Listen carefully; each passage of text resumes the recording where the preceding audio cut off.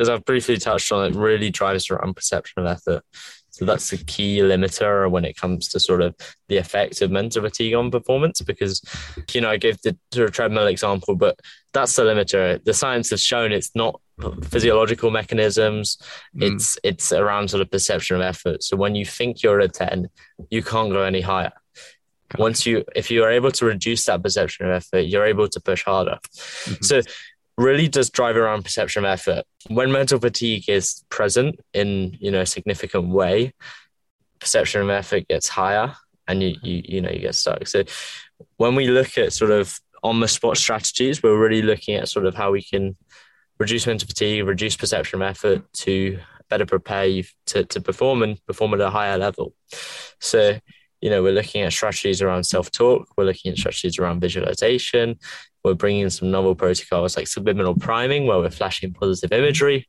We're looking at guided breathing techniques, which can be really interesting depending on the goal. You can achieve a lot of things. It's sort of this window into our or controller to our, Xbox controller to our physiology, because it's one of the ways we do have control over sort of our heart rate or our, different mechanisms within our body, our parasympathetic, sympathetic responses. And it's like an Xbox controller for that kind of thing. Welcome to the HNL Movement Podcast, where everything is geared to leveling up your performance in activities, sports, and life. Join me in my professional journey as I share my knowledge and experiences while also learning from professionals, colleagues, clients, and you with one goal in mind: how to optimize human performance.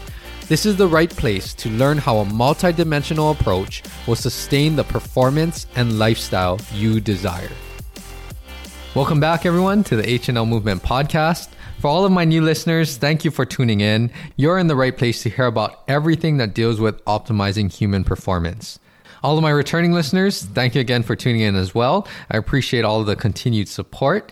And for everyone, if you haven't heard some of the previous library of episodes, there have been some excellent guest interviews sharing a lot of perspectives that will help us along our journeys, and also a lot of solo topics that I cover that deal with specific information that deal with injury prevention, rehabilitation, strength and conditioning, and performance training tools, as well as sports nutrition topics as well. Along with those previous library of episodes, check out my YouTube channel. I've been putting up video highlight clips of the podcast, guest interviews. A short clip goes up daily, so you'll find a lot of value in that. I'm also putting up a lot of other informational, educational content on my YouTube channel. So check out all of that. Be sure to like the videos, share them with family, friends, teammates, everyone that will find some value in this content, and also subscribe to my YouTube channel as well. All this content that I'm creating, it's all to help you along your journey. So if you're finding some helpful information, listening to the podcast, finding some helpful content on my social media platforms or on my YouTube channel, be sure to repost it. I would love to interact with some of you, get some feedback, and also provide a lot of value along your journey to achieve those goals. Let's dive into today's episode, and it is with Ed Gibbons, one of the co-founders and chief product officer at Rewire Fitness. It's a really, really innovative and important and useful tool that will provide a lot of value to getting athletes not only physically ready, but also getting them to train the mental capacity, cognitive capacity to make sure that they're ready to perform and just be more connected with their mind and body, mental resilience. And we dive into all of these topics today. It was a fascinating and interesting episode. I really enjoyed talking to Ed and talking about all of the things that they've developed to help you to train that mental and cognitive aspect that will help you perform better.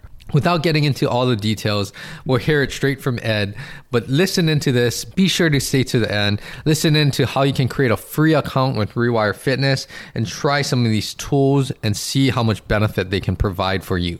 Without saying anything more, let's jump into this episode and enjoy this one.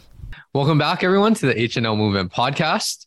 Today is going to be a fascinating topic for really what my whole podcast is about: human performance.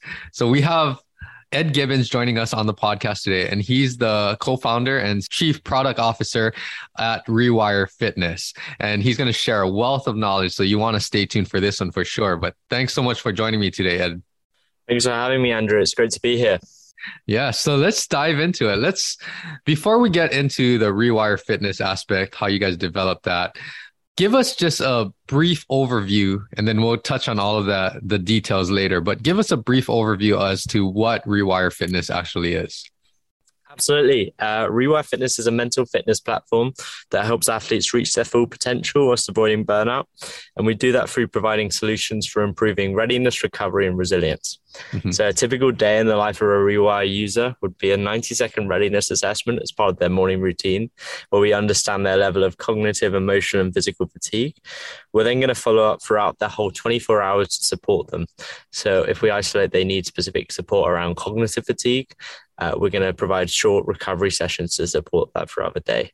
We've also got a resilience training solution that allows an athlete to train their tolerance to mental fatigue and really push their resilience over time. So that's our neuro training system. Yes, there's so many things that we're going to dive into today, but it's such a different tool, I guess, in the toolbox, right? Because human performance is way more than just physical, adaptation and recovery. It's all of these other things like mental, emotional, all of these things that come together to make sure that we're ready to take on whatever we're encountering throughout the day.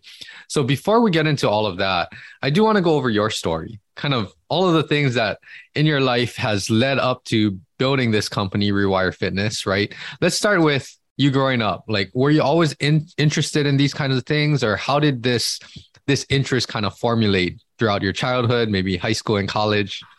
Yeah, absolutely. I've always had a passion for sports and sports science. Grew up a rugby player. If you can tell by my accent, I'm from England. And yeah, grew up a rugby player in England. Love sports, love watching sports, love playing sports, love competing, love that training, loved every aspect of it. And yeah, I got super interested in sport and exercise science too. So when I was 13, I was diagnosed with type 1 diabetes, and that sort of began my journey of performance optimization. So it starts with blood sugars, then gets to sort of training, nutrition, recovery, and ultimately mindset. It got to mindset and plenty of other aspects beyond that, but mindset that really brings us here.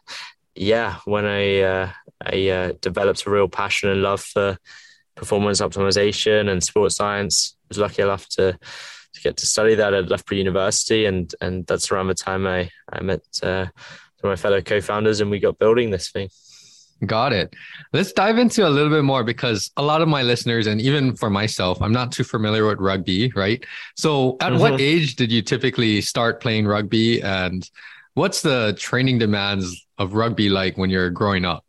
Yeah, it definitely it changes a lot. I started, let's say, around age 10 or so, and a lot of skill stuff, and at that age particularly, and then start to get more and more physical as you get older and older. So tackles get rougher, scrums get more brutal.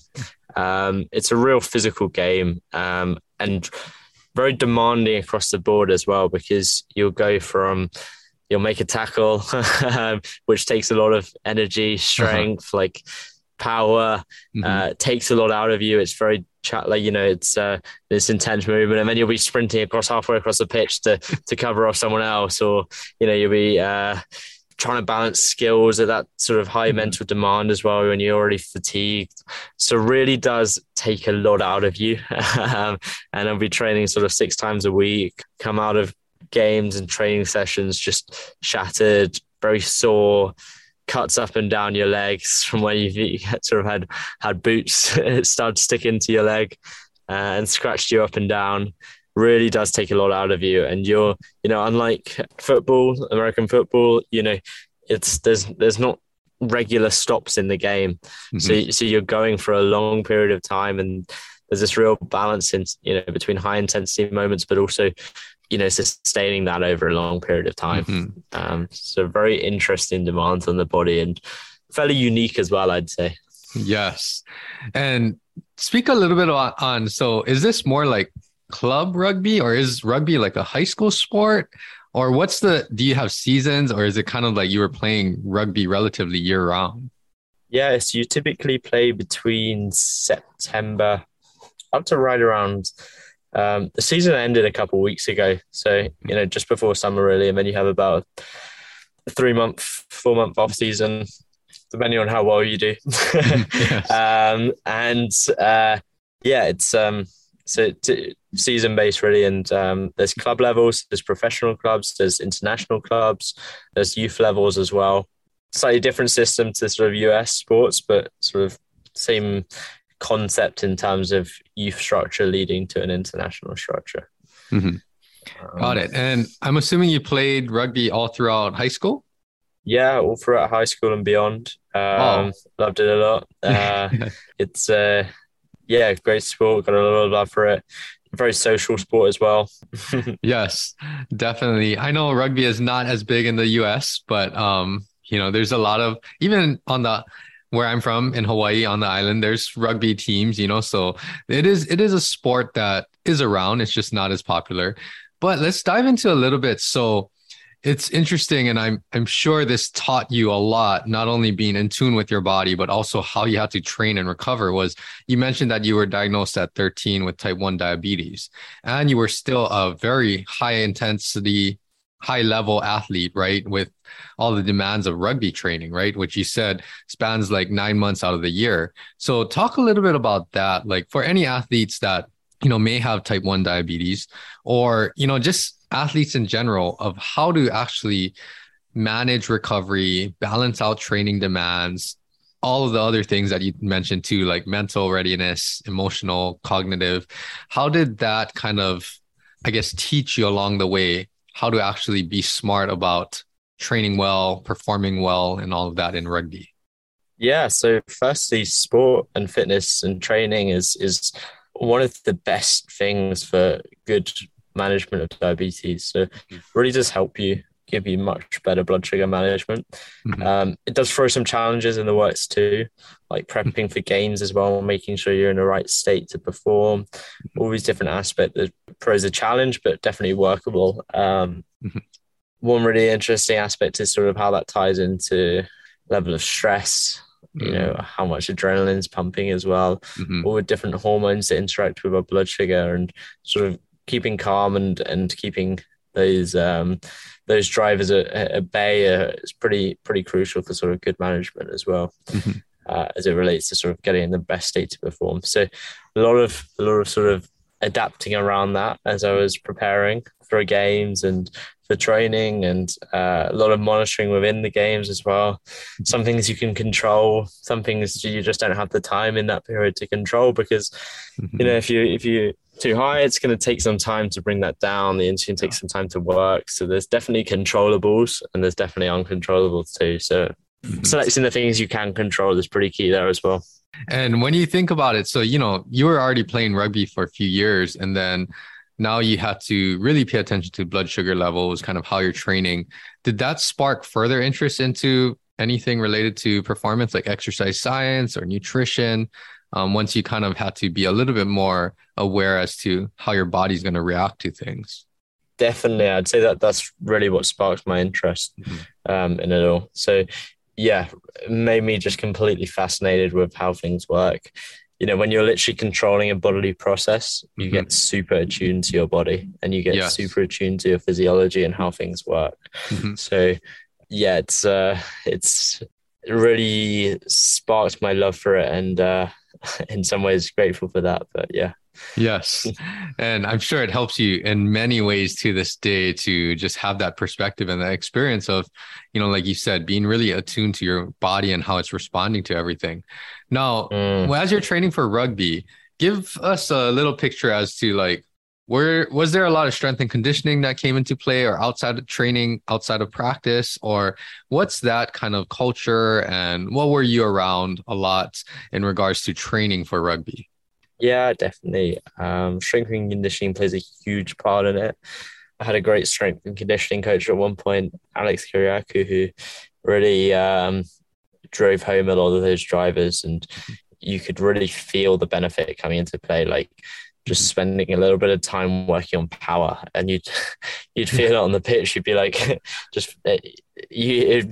complete world of difference, able to like just knock people down as you're running through, and it's just crazy. A little bit of focus on that, how big a difference it makes, and also looking at variation, keeping things fun, keeping different stimuli across the body. We'd always be trying new stuff out, which was just awesome and really allowed me to indulge my love of sports science as well. Yes. And you mentioned that you played beyond high school. Did you play in college, or is there like professional rugby that you've Yeah, I played at participated? college as well. Got it. Yeah, done some for fun, done some little bit of amateur clubs as well, just for Okay. fun. And yeah, just having fun with it now. It's a Yes. great sort of, it's a great bit of fun, a great outlet for me, and really enjoy it. Really enjoy the social side, really enjoy the game, and really enjoy the training and everything that comes with it. So yeah. Got it. And you got to excuse me a little bit because I'm probably not going to really know the depths of this, but just share what position did you play? Because I know there's positions, and just to give an idea, you might have to be a little bit more, explain this a little bit more to me, but like, what is that equivalent to maybe like football, you know? So what position did you play in rugby? Yeah, I played back row, which Okay. is I played flanker particularly Okay. right until I got to college, and then I'm about 5'8", so um, I got there on trials day 5'8". They said, back row's over here, front row's over here. I saw everyone who went to the back row pile was about 6'4", Got it. 6'4" plus. So I was like, yeah, that's not me. So I dropped into the hooker pile, which is basically front row, Okay. and can play in quite a similar way in some capacity to back row if you play it right, outside of the scrum. And yeah, had a lot of fun with that. It's basically in the scrum, which Okay. quite famous, that kind of Hmm. motion. You're right in the middle of that. So Okay. pretty intense, but good fun. Got it. And we won't go too much into it, but rugby, it's a very, collision sport. There's different types of injuries than football because you don't have equipment that you have to deal with. So sometimes that's a blessing in disguise because obviously without a helmet or equipment like that, you're not going to be hitting the same way or have the same tackling techniques and all of that. But just briefly, like, how was your career? Were you relatively injury free, or did you sustain some significant injuries along your journey? Yeah, touchwood, I was pretty good. A few niggles here and there, suffered with like some, challenges with knees and shin splints and things like that. Hmm. It's quite funny. It was you'd be with the rugby team, and pretty much half of you would have a black eye. You'd all be covered in scratches and cuts, and you'd be walking around like you'd been in a fight. So um, it's pretty rough. Yes. So let's transition into now, rugby obviously was a big part of your childhood growing up all the way through college. And let's talk a little bit about when you were in college.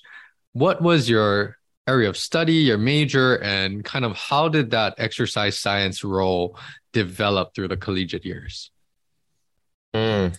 Yeah, so it's sport and exercise science really allowed me to indulge my love for that. A lot of lab time, a lot of practical time, a lot of time just diving into research as well. So yeah, really exciting place. And I was doing it at the home of UK sport, Okay. Loughborough, which is just an awesome spot because it's got all the Olympians training there. You've got all the rugby teams, the football teams, the cricket teams, sort of an international or Olympic levels training there. So great environment for that kind of thing. It's really home of UK sport, as I put it. What were some of your early areas of interest in exercise science or sports performance? What were you really attracted to through those college years early on? Yeah, I think mindset played a huge role, like, and especially sort of the interaction between mind and body has always been a fascination of mine. Okay. So that's one of the key areas. I just, yeah, it's absolutely fascinating. Like you'd be in a lab and not studying something related to it, but you'd have someone on a treadmill, say they're doing sort of VO2 max test or something like that. Mhm. Or time to exhaustion test, for example. Let's go with that. And you'd say, what level are you at? What RPE are you at? They'd be, oh, I'm at 10. Yeah. And then, you give them a little bit of motivation, you bring some Yes. self-talk in, start chewing them on, all these different things. And suddenly they're going harder. And it's like, well, hold on a sec. You're at a 10. Yes, yes. You couldn't go any harder. What's happened here? And that's perception of effort coming in. Mhm. That's reducing that perception of effort and ultimately allowing you to push harder. So it's a lot of this ties into a lot of stuff we do. So, it just relates back to a lot of different sports, and not sports, sort of aspects of sports science. And you notice it during those kind of practicals, that link between mind and body. And yet it's really often overlooked. So it's one of those things that you sort of read between the lines to find, but ultimately everyone knows the importance of it. It's just, what are we doing about it? Yes. Let's come back to that topic because we are going to dive in a lot into that mental aspect, mind-body connection. But before we go into that, so all of these experiences, like with every guest on this podcast, all of our experiences, it kind of comes together to lead the path that we eventually go down when we start our professional career or whatever that might be. So talk a little bit about how did this all formulate into creating Rewire Fitness? You mentioned that you met your co-founder in college, I believe, but how did all of this not in college, whilst I was there. I got it. But yes. Got it. So mention how all of this kind of came together and what was the road from after college to creating this company and kind of the obstacles or the things that you really were trying to emphasize and bring to the athlete or the consumer to help their performance. Yeah. So when I met Sun and Cody, they had just started developing a mental resilience training system. So using a brain endurance training protocol, built some hardware around it, or designed some prototypes, some hardware around it, and really focused on, building this mental resilience training system, which follows some super interesting science around sort of how we can train the anterior cingulate cortex for performance. And, it's built really on this original 2009 landmark study by Marcora, which highlighted the impact of mental fatigue on performance, which is very detrimental. It has a hugely detrimental effect to our performance. We all know this. If you finished a hard day at work, your workout's going to feel a lot harder than if you just, it's the first thing you've done in a day. And the science backs that up too. And it's because mental fatigue is having an effect on our perception of effort, which ultimately is the limiter to performance. So yes, they started building this sort of system around that. And that was around the time I met them and joined the team. And we started rounding it out into a really holistic system that spanned not only across training, but also looking at the recovery aspect and the monitoring aspect so that we could provide this really integrated system. Because then you've got something that monitors where you're at and knows the context behind what's the best thing in that moment. You've got something that helps you on the spot because mental fatigue is ultimately always going to be there. It's just about, and we need some on the spot strategies as well as a long-term training tool, which is our neurotraining system. So kind of this three-pronged approach, which really spans all different aspects of fatigue. Got it. No, that's really interesting. So you mentioned you joined their team and then you guys were working on this. Give us a timeline, like around when was this? And then how many years did it take you guys to kind of build it up to the start of Rewire Fitness? Yeah, we were working on it for around 3 years before we launched the product. Okay. And launched it in September of last year. Had some really, really great feedback so far. Users seem to be loving it.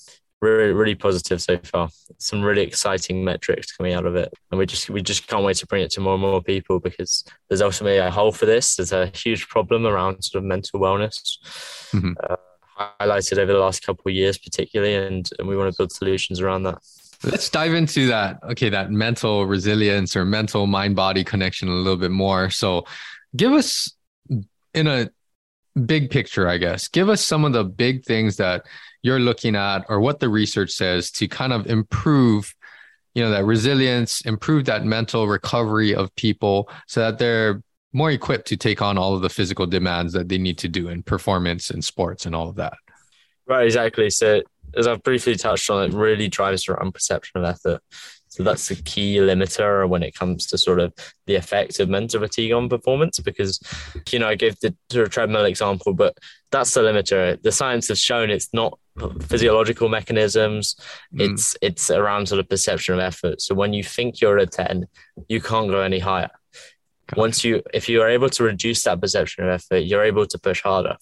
So really does drive around perception of effort. When mental fatigue is present in, a significant way, perception of effort gets higher and you get stuck. So when we look at sort of on the spot strategies, we're really looking at sort of how we can reduce mental fatigue, reduce perception of effort to better prepare you to perform and perform at a higher level.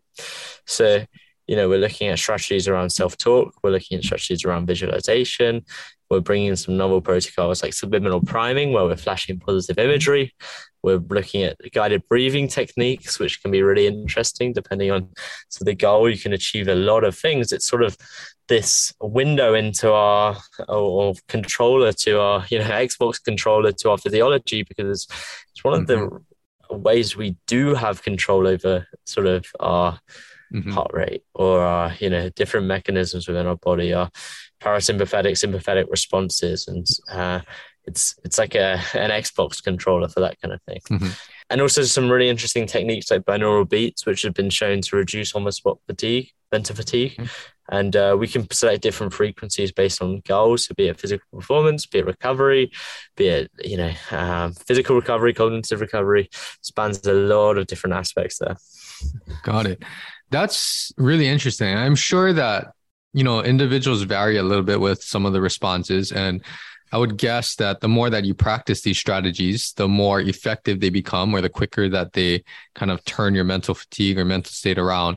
But can you briefly explain, like, for someone like the average person, maybe when you use some of the strategies that are effective for you, how quickly are we turning around some of this mental fatigue or recovering mentally so that we can actually perceive less exertion and actually feel like, yeah, we're more equipped to take on physical demands? Our body physiologically can push harder. Like, give us a time frame when you say on the spot strategies, and like, what's the typical response that you would expect to see? Yeah, so some of our sessions are like in the sort of 5-minute range and they have a really significant effect. So people dropping their stress by 70%, are 30% more ready for performance, are 30% more focused. Really exciting stats from that kind of thing. So we can do some really short ones. Binaural beats as well. Sometimes we want to introduce a longer session. So we've got sort of like half an hour sessions as well around there. But yeah, most of our sessions are sort of in the 2 to 4 minute, 5-minute time range. And it's really amazing what you can achieve in that period. So really fascinating. So first our on-the squat system. And then our sort of long-term neurotrain protocol is long-term. It's like training, like you're going to notice the effect after weeks and months of training, but ultimately it has a huge effect. So they did a 12-week study with amateur cyclists, and those that were using brain endurance training increased their time to exhaustion by 126%. And those that weren't in preset performance increased their time to exhaustion by 42%. So we're talking about like a 3x improvement on performance when doing the same kind of physical training, but just adding in a little bit of mental stimuli as well. And it's pretty incredible what you can achieve there. Yes, it's remarkable. And there's so many different ways we can branch off of this. But before I forget this question, what this kind of reminds me of is I think you guys take some of the strategies or intervention strategies research from, I believe, NASA, maybe Navy SEALs, and some of the high performance types of professions, right? Is that correct? Was it from NASA? And yes, it's really interesting because a lot of these protocols have been used by sort of elite professionals and performers over the last sort of 20 years in some capacity, but our aim is really to bring it to consumer level. So box breathing has been used famously by the Navy SEALs. We're using some emotional questionnaires done by NASA or used by NASA. We're using binaural beats, which is, people used to have on CDs and bringing that into a really accessible form for people. So yeah, really exciting way of just improving accessibility around these techniques and protocols, and also providing some context around it in terms of what the right solution is. Yes, there's a lot of great things that you guys are doing and bringing it to the consumer level. And speaking back on, I think a while ago, many, many years ago, I read some kind of quote from a Navy SEALs, might have been out of a book or something like that. But Navy SEALs, it's just, they believe too that, your mental resilience or mental state, that's going to kind of dictate how much more you can push physically, right? And that's exactly what you're saying. This huge, like you said, it's a huge piece of the puzzle, but it's a very easy thing, I guess, to incorporate, because oftentimes when we think about physical adaptations, we're just thinking about like mechanics and physiology. We're not really thinking about the command center, the control center, your central nervous system, all of the emotional state, mental state. That can be a big factor into like even just pushing a little bit more each workout. And over time, that could lead to tremendous more improvements that we're not tapping into just because of our mental state, or we're not taking care of that mental recovery. So there's so many fascinating things here that you're sharing. Touch a little bit on, so how do you guys format this to, I guess, make it beneficial for the consumer, but also the questionnaires and things like that, from my understanding, is what's individualizing what strategies will work best, or kind of what state they're in to determine what training interventions you need to do. So explain a little bit about that, whatever you're willing to share about how that's packaged, what the app experience is like, and, you know, all of those factors that you guys have researched for years. Yeah, absolutely. So our readiness assessment, which is really what provides the context for our tools, is made up of a short. The whole assessment's around 90 seconds long. Okay. It's made up of a short cognitive reaction time task. It's a great way for us to understand your level of cognitive fatigue, like a little game. Pretty much, you're reacting to these blue polygons, and as soon as they flash up, and we're tracking train reaction time, lapses, and misses. We are also bringing in your resting physiology from connected devices like Oura Ring, Apple Health, Bluetooth heart rate monitors, Google Fit, so all these different sources that you can bring in data from. And that really informs the sort of level of physical fatigue you're under, alongside a few little questionnaires around muscle soreness and training load. And then finally, we're asking some emotional questions like how stressed you're feeling, how frustrated you're feeling, how ready you are, how ready you feel, how rested you feel. And these subjective questions that all normalize to you as an individual, and that really allows us to understand where you are. So we don't compare it to sort of population-based scales, we're comparing it to you, and that gives us a really individual approach. And then after that questionnaire, what's the experience like? Like, will it recommend what they need to do for the day? Or is this more of a long-term kind of plan? Like, we're going to track you over a month and then kind of see how you're doing after the month? Or what's the strategy for the app to provide some solutions? Yeah, absolutely. So we're providing solutions around your whole 24 hours then. So straight away you're asked the question. So you're given a readiness score, and that's also broken down by cognitive, emotional, and physical readiness. And then you're asked, there's a prepare for your day button. And you're asked, what's your primary goal for today? And that might be performance, it might be productivity, it might be rest and recovery. And what we're going to do then is we're going to select the most ideal session for you and your goal in that moment. So if it's your goal is physical performance and you're under a lot of physical fatigue, or you're under some emotional fatigue, some cognitive fatigue, depending on the situation, we're going to judge different things. So we might involve some step up breathing, we might involve some self-talk and really fine tune those wording. We might involve some visualization strategy. We might involve a 13 hertz binaural beat. We might involve some subliminal priming. So all these different protocols that we can bring together into a short session. And that ultimately has a huge effect on sort of how you're performing that day. Got it. No, that's really interesting. And I would assume, a lot of these strategies, it would be most effective to do before, you have to do the performance task or the mental task and all of that. Yeah. Another follow-up question is, you've kind of shared all of the different tools and solutions. And that kind of makes me think, there's a lot more value in what you guys are offering, right? I use, a fitness tracker myself. You mentioned the Oura Ring that you use, right? But kind of mention a little bit as to, I guess, what's your take on what this tool is monitoring, right? And then kind of what you guys add to that piece of the puzzle when it comes to human performance. Yeah, so I'd say where they're lacking is sort of in two areas. So one in particular is, we're far bigger than our HRV scores, our sleep scores, our, resting heart rate. We need to take into account the cognitive side of things and the emotional side of things, because ultimately that makes up a huge part of our performance. So we're tracking those physiological measures, but we're also combining that with the emotion and cognitive piece, because ultimately our feelings and also our cognitive fatigue have an effect on our performance. The other side of things is providing a solution. Like if you were to wake up today and you're, say, a 30 or, got a low score, but you've still got to perform that day. It's kind of this weird juxtaposition because you're in this bad state and yet it's just telling you that. What we want to do is provide solutions. So we want to take that data and use that context to give you an ideal solution to get in a better state and empower you to perform with what you want to achieve that day. So we're taking that context and providing really useful recommendations around it.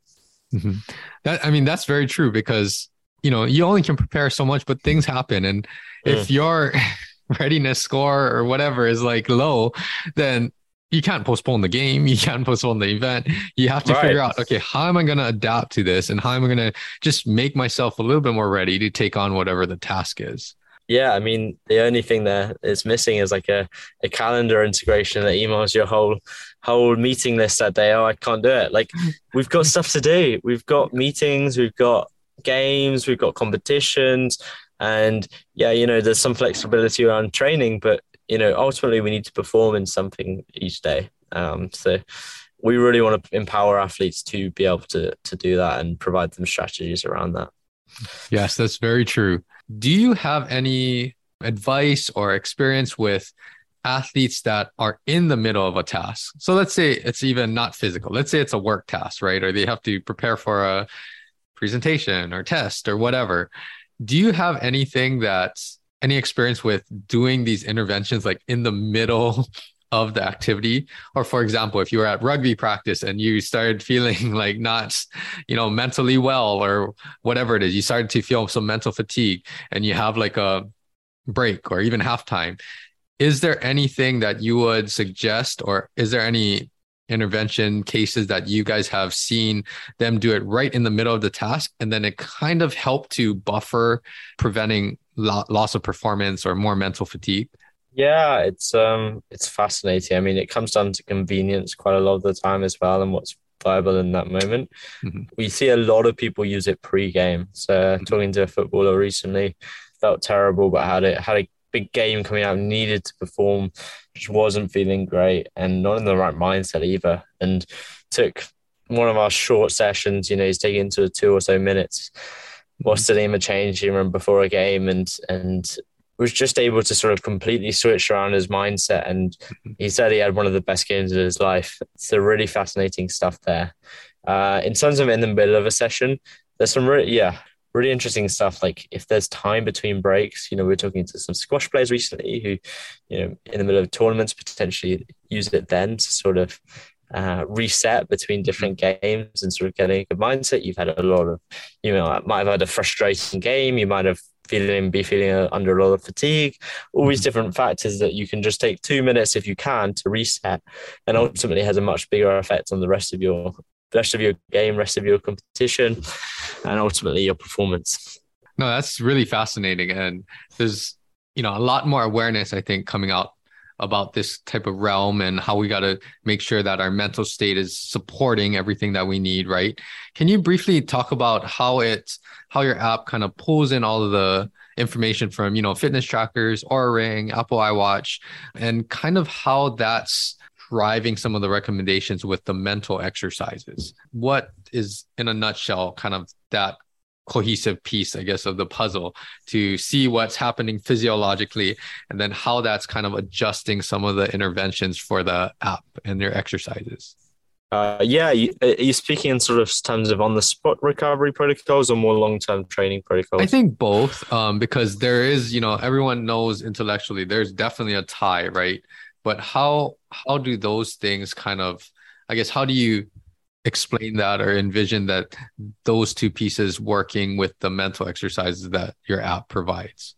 Yeah. So really interesting. That's sort of the crux of why we introduce a monitoring protocol is that we need to understand where you're at to understand what's right for you.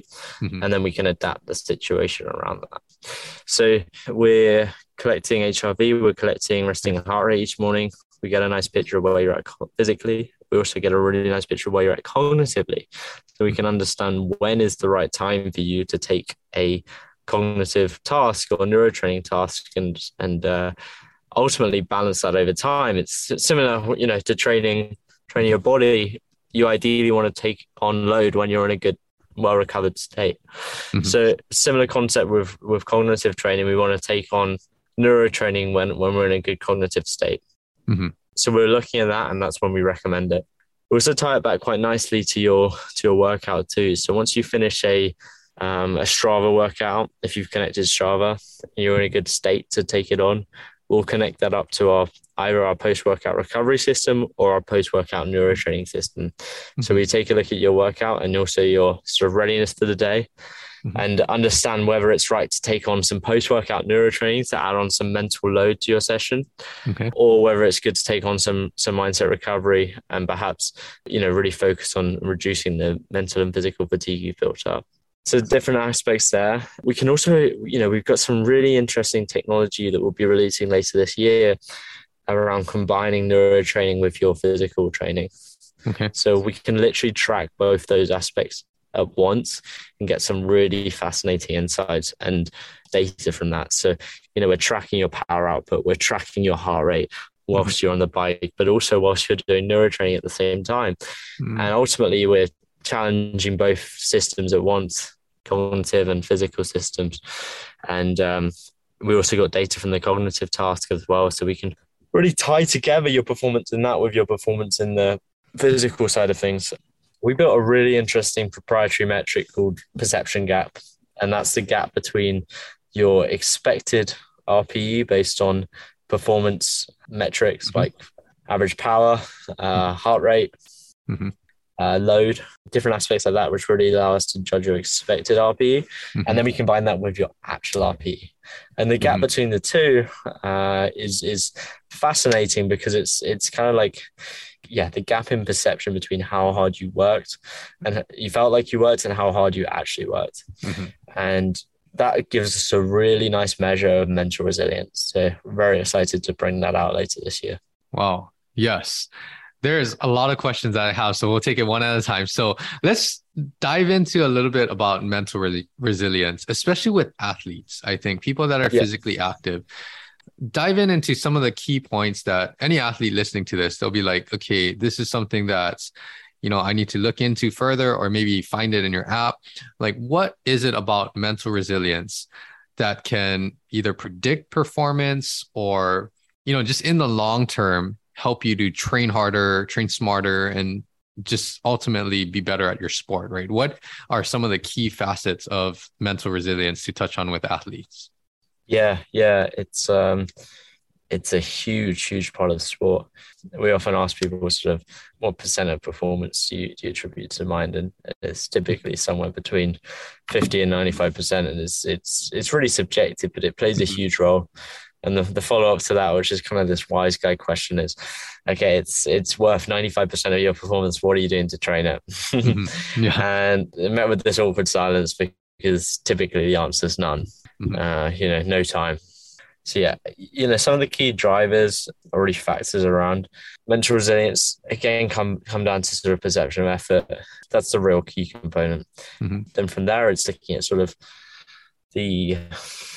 what people have done throughout their childhood to sort of train their resilience, mm-hmm. what people have done, do in their day-to-day lives, whether people are shying away from additional load or adding it in, whether people are adding it in a smart way too, because, we look at a lot of the mental toughness training that's out there, and it's really focused on beating your body up to train the mind. And is that the right approach? Probably not. Mm-hmm. So what we really try to do is take a scalpel-like approach. Okay. Is focus on training the mind rather than just beating up your body. Mm-hmm. Does that kind of answer the question? Yeah, no, that does a lot. And I guess the follow-up question that I have is, because, resilience is something that we think it's a lot of our past experiences. Even you said like learning through childhood experiences and all of that. How much can we learn resilience, or how much is it something that's just the way that we grew up, kind of like how we were nurtured? How much do you think I guess those two balance each other out. And I guess, with your app and the exercises, there is a good chance that we're going to be able to train and improve it, right? But is there some type of like cap based off of our experiences, personality, all of those types of things? How do you kind of explain that to someone that is wondering how much can we train mental resilience? Yeah, I think, it's definitely a factor of nurture rather than nature. Mm-hmm. I think it's something that we train. I think it's something that we can build over time and ultimately have control over. Mm-hmm. I look at some of the most resilient people I know, and they're people that struggled a lot with mental health growing up, struggled Yeah. with a lot of challenges around that. Mm-hmm. And ultimately they've trained themselves and built up a level of resilience Yeah. and very strong around that now. So super interesting. Kind of, similar concept to sports. Like you're not just born Mm-hmm. great at a sport. You need to train. Yeah. And the more you train, the more you put yourself through those uncomfortable positions, those challenging positions, the better you're gonna be at it. Mm-hmm. So super interesting there. Yes, a lot of interesting things. And that mental resilience aspect is something that I would agree, like many athletes outside of our sport, right? You go through a lot of this type of natural mental resilience training in your sports, practices, games, obstacles, adversity. But outside of that, I would say rarely anyone trains like just specific mental exercises to kind of build and develop this resilience, right? The other question that I had is like, when you talk about mental recovery, kind of adequate stress levels, cognitive load, right? Explain a little bit as to a lot of that is not like physical recovery where we just kind of get good rest, we get good sleep, and then we kind of return to baseline, right? When you talk about like just stress levels, mental levels, just sleeping it off, that's not necessarily going to ease anything, right? You wake up, you're in the same situation the next day, you have the same amount of mental stress, you have the same amount of cognitive stress, right? So explain how that differs from physical recovery. Like, what do we need to do actively with tools like what you've created? What do we need to do actively to kind of recover mentally and cognitively to get back to a baseline level where we can actually perform? Yeah, absolutely. And to your first point is, as you started that question, yeah, people haven't trained as much before, and part of that is there hasn't been a solution for this before. We're bringing this really scalpel-like approach. Science has been around for a while now. We've been able to bring it and build a user experience around it, which we're super excited about. So yeah, definitely strategies around our app really tie into mental recovery, mindset recovery. Bringing in box breathing, bringing in different types of breathing protocols, binaural beats, self-talk, binaural priming. All these strategies can really help. We built sessions around that as well. So you go in our app and you tap through some of our recovery sessions. They're really focused on reducing that. Some of the other tactics outside our app I love. One is just having fun with training. So sometimes, especially when you've been training a lot, maybe you've built up to a competition, you've done that competition, regardless of whatever way it goes, you've ultimately built a lot of strain, both mental and physical strain around that. Some of the best stuff you can do in that moment after is just have fun. Go out and play, take time off your training routine, go out, play football with your friends, just have fun kind of sport. Last few weeks here have been super stressful with work. I've just got a group of friends here and we're going climbing pretty much every day after work. And it's not like that's like in my training plan, but just super fun, takes your mind off things, adds in this variation, this fun stimuli around things as well. So yeah, just having fun with things is a great way to do it. That's definitely true. And I know some of these exercises will be very effective in kind of flipping that mindset to look more at the positives, maybe find more enjoyment out of these things, right? And return you back to baseline. For any athletes listening, that this might be a new concept to them, right?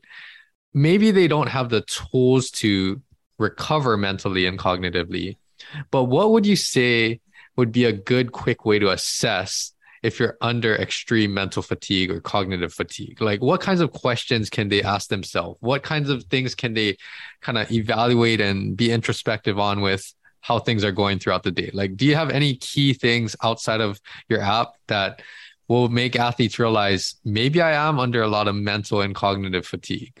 Yeah, for sure. checking in with yourself is super valuable. Asking yourself how frustrated you feel, how stressed you feel, sort of just checking in with yourself once a day is super powerful. I think another thing is just recognizing sort of that feeling of a fog, a brain fog, like a clouded mind and maybe struggling to focus as well. All these different signs are sort of cues that perhaps you're struggling with some significant cognitive or emotional fatigue. I think one of the best just quick strategies you can do around that is just, taking note of that day to day, maybe writing a little diary note or something like that. Can also be really helpful as a way to sort of manage that emotional fatigue, is to express some gratitude for, the things that are going well. Write down the things you're grateful for, and trying to do that sort of once a day, once a week. Just checking in with yourself is just super powerful. Yeah. These are all great things. And, people should really start to put some of this into practice, right? Because a lot of, again, that mindset, and I'm going to tie this back into some of my experiences, especially going through like rehabilitation after surgery. That mental mindset, cognitive load, there's going to be a lot of negativity or frustration somewhere along that recovery phase. So this is something that, I work with athletes a lot, maybe not even realizing what strategies I'm using, but that cognitive load that you're under, that's going to affect how well you can execute movement, physical adaptations, and all of that, kind of the whole premise of this episode. So for any athletes out there, I think the bottom line is to, yes, look at some of the positives, look at some of the things that you're working towards. And then the second part is know that there's tools out there now, like Rewire Fitness, that can really help you in this realm, right? And again, I'm assuming it's all of these things are going to be very individualized and it's going to be very easy for them to use. Let's transition into kind of what the app experience is like, what the user experience is like. I know you said that they have the assessment and then it gives them some strategies, but give us an idea of what the user interface is like, kind of what it's, anything that you can describe to give us a feeling for what it's like to be an athlete using some of the tools and tracking your progress over time. Yeah, so our you're spot on with the injury point as well. Like we've had 3 or 4 people reach out in the last week saying they've become injured, and using the app has really helped them manage their anxiety and stress and frustration around that. So really, really great to hear that kind of thing. In terms of the user experience, readiness assessment, daily morning practice done as part of a consistent morning routine. So as consistent as you can fit it into your routine is great. It's quite an active process. It's a reaction time task. It's followed by some survey questions. We're also passively pulling some data in from your sources. Mindset recovery system is, again, quite active, but doesn't involve a lot of sort of direct interaction with the app. So there are these sessions that you can almost watch, and some of those will involve you engaging in guided breathing, and some of the protocols are more passive and you can sort of sit back and sort of enjoy them. And sort of has an effect in that way as well. Also sort of getting you to think about things. So getting you to express some gratitude, getting you to visualize certain moments, getting you to visualize your day, successful performances, etc. In terms of the neurotraining system, it's kind of like a game. So you're playing this game, you're interacting with colors. It's challenging, it's confusing, it fries your brain, but that's the point of it. It's kind of frustrating, which makes it a hard sell, but it's frustrating in a good way because it's ultimately helping you. So yeah, our athletes using it love it because they're competitive people. They're used to that sort of challenge and they like that challenge, and it's a different kind of challenge. So I really like it, but it's not easy. Let's put it that way. Yes. And are these more, of course, mobile device, but some of these games, do they play it on iPads or computer, laptops, or what do you recommend? iPhone or Android or phone is ideal, but whatever you've got, if it's got a sort of app store on it, you can download the app right away and sign up. And if you want to mention, do you want to mention the price and what all of this entails and how do they sign up and what kind of costs are they anticipating to be a part of Rewire Fitness? Yeah, so great news. As of a couple of weeks ago, we've released a free version as well. So anyone can come sign up, engage in some mindset recovery, try out the neurotraining system, try out the readiness assessment. and use sort of aspects of the system for free. If you really want to double down and improve your performance, we've also got an elite version. And what that gives you access to is our 24/7 recovery coach, recommendation engine, post-workout recovery, our full mindset recovery library, and our full neurotraining library. So there's a plan there for everyone. Yeah, that sounds great. Let's talk a little bit about where's the future of this going. So obviously you guys created a lot of things and just released end of last year. So where's the future of this kind of mental cognitive training, helping you to be more mentally ready for sports activities and all of this? Yeah, so we're really excited to release later this year on Neuro Buttons, which allow someone to, it's a hardware device and allows someone to train their mind whilst they're training your body. So you can literally be on your bike trainer and indoor bike trainer and be doing a neurotraining task whilst you're working out physically. Or you could be on a treadmill or a run, in a safe environment, of course, but training your mind whilst you're training your body, which is just such a unique experience. And I love the experience. It's great. And it really is beneficial to your performance as well. So we're super excited about that. That is exciting. And one thing that this is my area of interest, my research studies too, in my program, is that I'm really interested in how cognitive load affects your motor skills or development. And we know that obviously, like sports, right? Yeah, a lot of the things that you've been practicing and training, it happens under all of the cognitive load conditions, looking where the defender is, tracking the ball, all of these types of things. So just adding that piece into a training, even if it's just going for a run, right? But you have to do some type of cognitive task that usually kind of reinforces and embeds the motor skills that we're trying to do even further. So we become more automatic or don't use as much cognitive resources to carry out that task. So when you say that, that's really interesting because for any athletes out there, maybe you might do it in practice, but you don't really do it in the weight room, that you're combining a cognitive task or creating like a dual task environment, cognitive task with a motor task to actually start to perform or train a little better. So is there anything that you want to touch on with that aspect to elaborate a little bit more on the value of training a cognitive task when you're physically training? Yeah, I think what I'd compare it to is like that feeling at the end of end of a game or end of a race where, fatigue is built up and your mind is clouded, you're starting to make silly mistakes and sort of better preparing yourself to be in those situations is incredibly valuable. Yes, that is huge. So, there's a lot of great gems in this episode. I know you're really busy too, but we'll end it with this. Do you have any last words for athletes? Just a big message of why they should start to train, this mental and cognitive state. And any last words for any athletes listening out there? I'd ask everyone to consider how important their mind is to performance and whether they're doing enough to train it.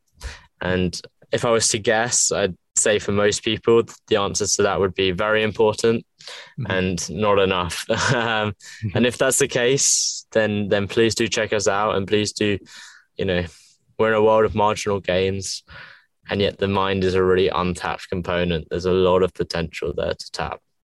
So really interesting stuff there. So yeah, please do check us out, and we'd love to talk to you and help you out as well. Sounds good. And why don't you share your website? I'll put all of this in the show notes too, social media platforms and how to reach you. Yeah, website is rewirefitness.app. Our Instagram is Rewire Fitness. Our app is Rewire Fitness. So yeah, Rewire Fitness pretty much everywhere.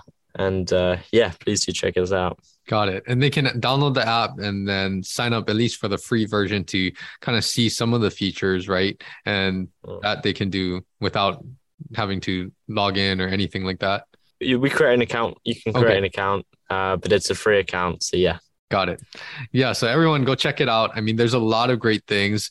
I'm really excited to see all of the great things that you guys do in the future. I'm sure that you're getting a lot bigger with many athletes of all levels. So this is something that's very important. But overall, I really enjoyed talking about human performance, this mental resilience, mental aspect of it. And yes, thank you so much for joining us today. Thank you for having me. It's been brilliant to talk to you.